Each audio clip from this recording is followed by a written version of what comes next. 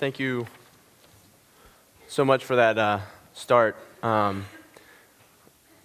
This is the first time meeting him.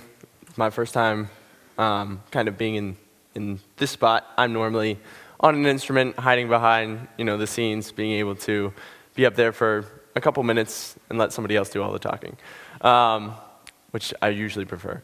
But thank you. That you really kind of set me up very well. Just a lot of the message, just thinking about this worship experience right now, there was a lot of the themes that he was saying fit in perfectly to what I want to talk with you guys about today. But I've got my cheerleading section back there. If you hear somebody crying, that could be my youngest, and if you see somebody waving around jumping, that's my oldest. But what I wanted to share with you today, I want to read a passage from 1 Corinthians 12 that will pretty much be the focus of what I'll be talking about today. People are like, all right, so this landscaper's coming up here to talk to us about plants. That's awesome, Who cares? Don't worry, it's not going to be a spiel completely about plants and how to cut grass and mow lawns. So I'll mix it up for you guys a little bit.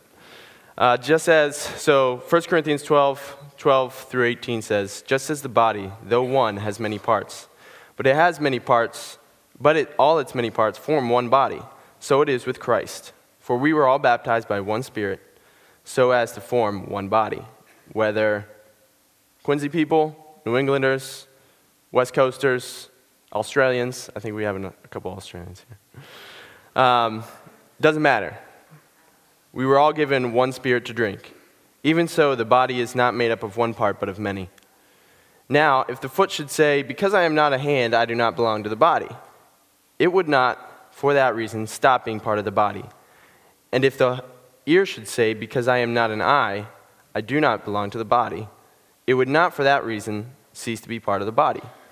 If the whole body were an eye, where would the sense of hearing be? If the whole body were an ear, where would the sense of smell be? But in fact, God has placed the parts of the body, every one of them, just as he wanted them to be. It plays right into the song we sang about identity and kind of figuring out who we are. I'm thankful that you shared a little bit about who you are, just even that little glimpse, because we all come here today with many parts. We're all forming one group in this sanctuary. We have many different stories, we have many different backgrounds, but it all plays into who you are as an individual, and that should never be overlooked. Like I said, I'm a little reluctant to be up here today because this is not something that I'm a fan of. I'm not a great preacher. If you came to hear a great sermon, I can give you plenty of YouTube links, or just come every Sunday morning and you'll probably hear some good messages, or you've got a great crew here. So it's all right. Don't expect anything, a great sermon today. But one of the things that I want to start with is more of a conversation. It's kind of hard when you've got a couple hundred people here to have a conversation. We'd probably be here a long time if we all started sharing, but maybe this can kind of begin a conversation or continue a conversation that your chaplain has touched upon a couple times. But I'll tell you a little bit about where I'm from. If you don't know who I am, or if you don't know anything about me, or any of my siblings that wander this campus, I am Sam Mohnkern. I'm from Pennsylvania, New England. I've never really had one specific place that I call home. I was born in Ohio, half an hour outside Cleveland, so I'm very excited this time of year, and I'm hoping we can bring home a championship today. For any Cleveland fans out there might be one or two. But when I was going through the college search and looking for schools, ENC was not a top choice for me. I was familiar with the Nazarene background. I grew up Nazarene, but ENC was something that I was like, I don't want to go there because I either, know too many people, or I felt like it didn't really appeal to what I was going for at the time. I could get more money if I went to a school where my sister was at because we get a nice little sibling scholarship. But in the end, ENC pulled through and gave me more dollar bills than I was expecting. So I ended up deciding to come here, which I didn't realize, but kind of set me up for a theme for the rest of my life about wanting to go one way and then finding out that I want to go somewhere else and then realizing, oh, wait, I'm doing the same thing that I wasn't going to do. So, as many of you might find through your journeys. So part of the reason that ENC did appeal to me at first was location and diversity. Where I grew up, majority of my years in Pennsylvania, a lot of it was farming, rural communities. Diversity wasn't, something very big out there. Quincy is far more diverse, and even just this campus, for a couple years after college, I worked in college admittance, kind of college prep for a couple different youth programs in the city, and ENC is one of the few schools in this area that has as high of a diversity rate, so you can pat yourself on the back for contributing. And that kind of focuses in on, I'm going to come back to that diversity aspect in a little bit, but while I was here, I majored in, and it was also an urban-suburban setting, something that was not quite as familiar to me. We lived outside in York, PA, not far from Baltimore, so we saw that kind of change from a farming community into a suburban area of Baltimore. A lot of people coming in and out from Baltimore or York, Harrisburg area. But where I thought I would be while I was here, I majored in religion, I majored in psychology. I was so thankful for those experiences. But since then, I guess I've had kind of like an identity crisis, trying to figure out, all right, how's this play into what I'm doing or what I want to do? And I'm one of the, if you look at my siblings, every one of us kind of chose a career path that was either specific and I know what I want to do, this is where I'm going. If you were an even-numbered child like I am, and if you don't know how many kids are in my family, you're like, how many kids does this guy have? There are 7 siblings of mine. I'm number 2. And every other child, I noticed, kind of doesn't really know what they want to do. And I was one of those I don't really know where I want to go type of people. But where I thought I would be while I was in school was, I was in psychology, I was in religion. Where do you think I would go from there? Pastoral ministry, I was involved in worship teams. I still help lead worship here on a regular basis. But I think in the end, I guess I saw myself back in Pennsylvania somewhere. And even that, I think, was a little bit of a battle for a few years, and kind of giving God control over that aspect of my life and letting Him kind of shape me and mold me where He wants me to go. And where I am now, grounds manager at ENC. This is my 4th year at ENC as a full-time employee, and I will say I do love it. At first, I wasn't quite sure what to expect. I had done landscaping and kind of that farming lifestyle growing up, but I wasn't necessarily going to choose that as a career. Little did I know, I would be going around campus pulling weeds out of cracks in the sidewalks that I used to hate doing in the summer for other people I used to work with. I worked on a sheep farm for a while and shoveling sheep manure. My brother and I spent many hours shoveling wonderful sheep manure out of sheep stalls. And if anybody has lived in Spange building towards the back end, can you raise your hand? Do any of you know any familiar smells that might protrude from that area that come wafting in your windows at times?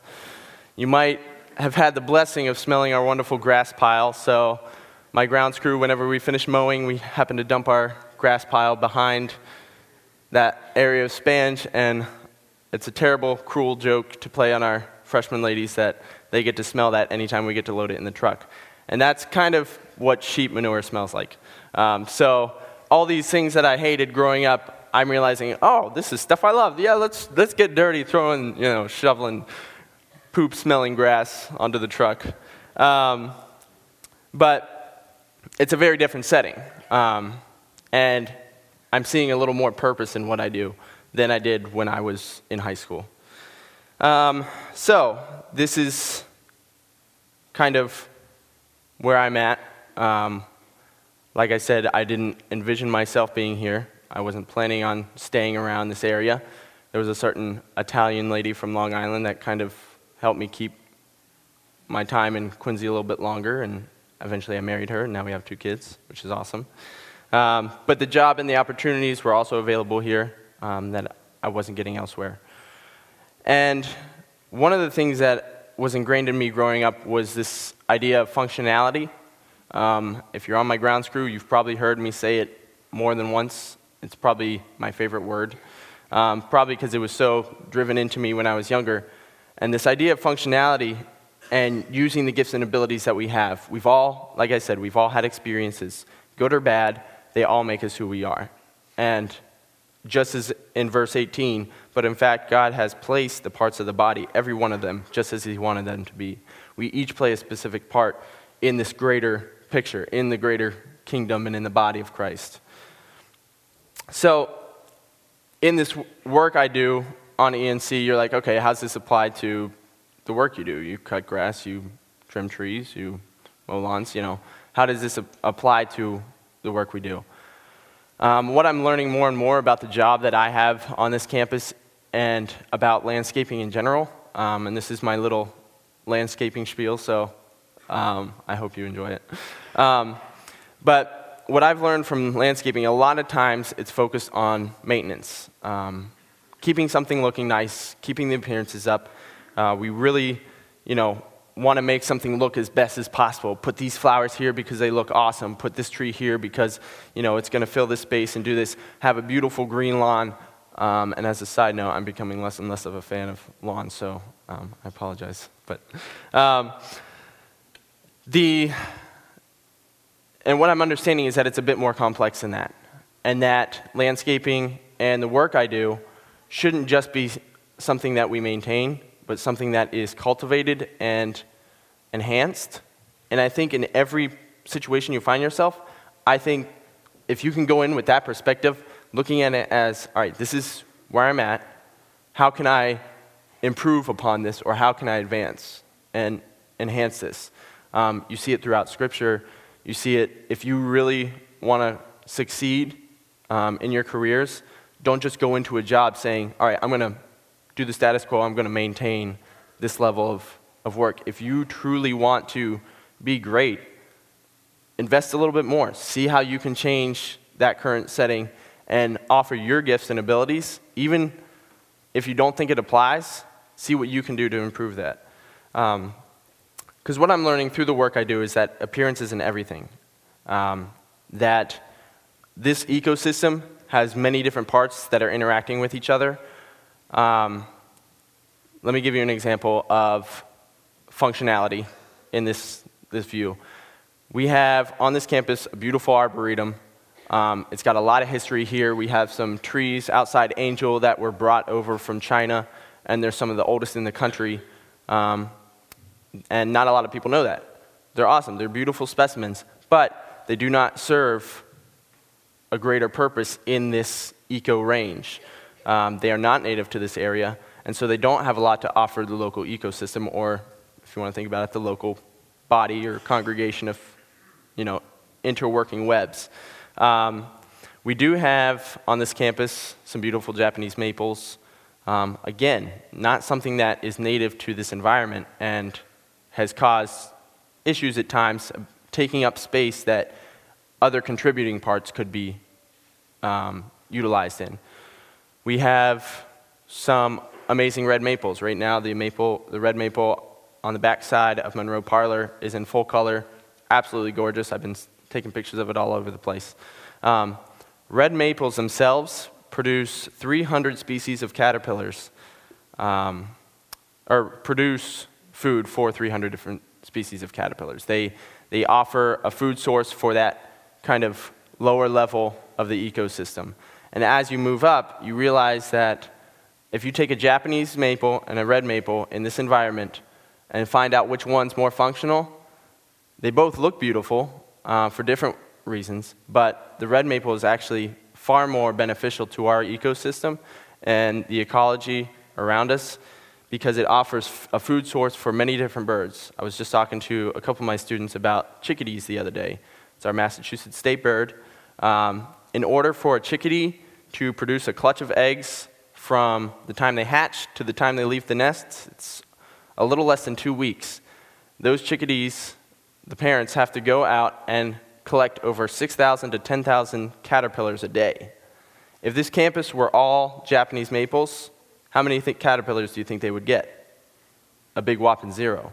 There's not a lot of smaller animals in the food chain that can utilize the Japanese maple. The red maple, on the other hand, produces over 300 species. Oak trees produce over, especially native oaks, will produce over 500 species of caterpillars. So when you start to think about how something contributes to its environment, that's a pretty good comparison and example for you. And that kind of leads me into how I want to talk about diversity and how that applies to us in this setting. And we hear about diversity all the time, and a lot of times it's a racial focus. But I think for us that it probably, if we can understand it in a cultural term, it would probably be more applicable to our lives. Because you can say, I am such and such, or I'm from somewhere. I'm just going to grab the mic right here.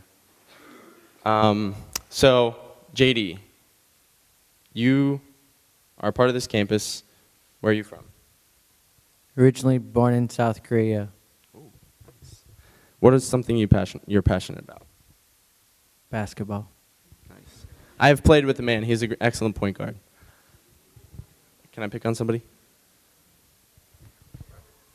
Noah, I'm from New Jersey. What are you passionate about? Music. Excellent. Any other volunteers? I'm hearing a certain Robert over here. I'm Robert. I'm from New Jersey, and I'm passionate about my job. He just said that because his boss is speaking in chapel today. Your name? I'm Caden. Where are you from? Colorado. Colorado, nice. One more.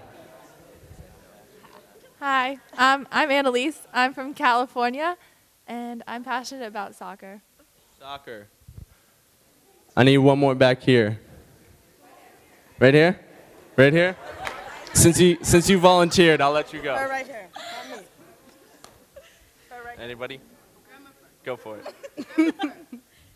How about you tell me your name and I'll tell you where you're from. Or you can tell me. And where you're from?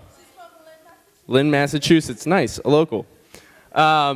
So just by going through this congregation and going through this group of students, we had 2 people from New Jersey, South Korea, Colorado, California, and Massachusetts. And none of that was planned. I did not plan to have that many. I can get rid of this because I don't need it. So we kind of see how, I didn't ask. From Lynn, Massachusetts, what's something you're passionate about?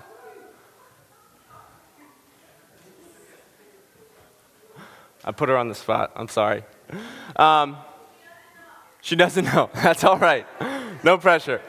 So, but as you see, as we start to understand the relationships surrounding us and those that we're connected with, if somebody said, hey, I'm from Pennsylvania, I'm like, oh, awesome. Everybody's grandmother lives in Pennsylvania, I found out.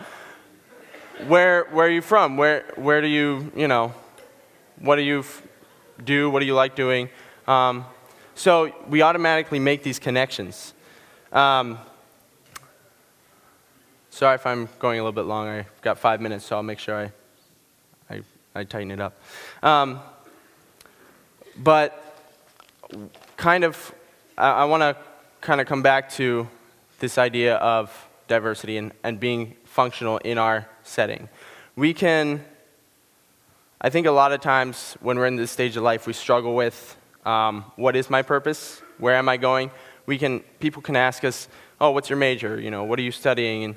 And we can say it and we can, put that label on us, but it might not specifically be, we still may have a lot of questions about where we want to go and what we want to do.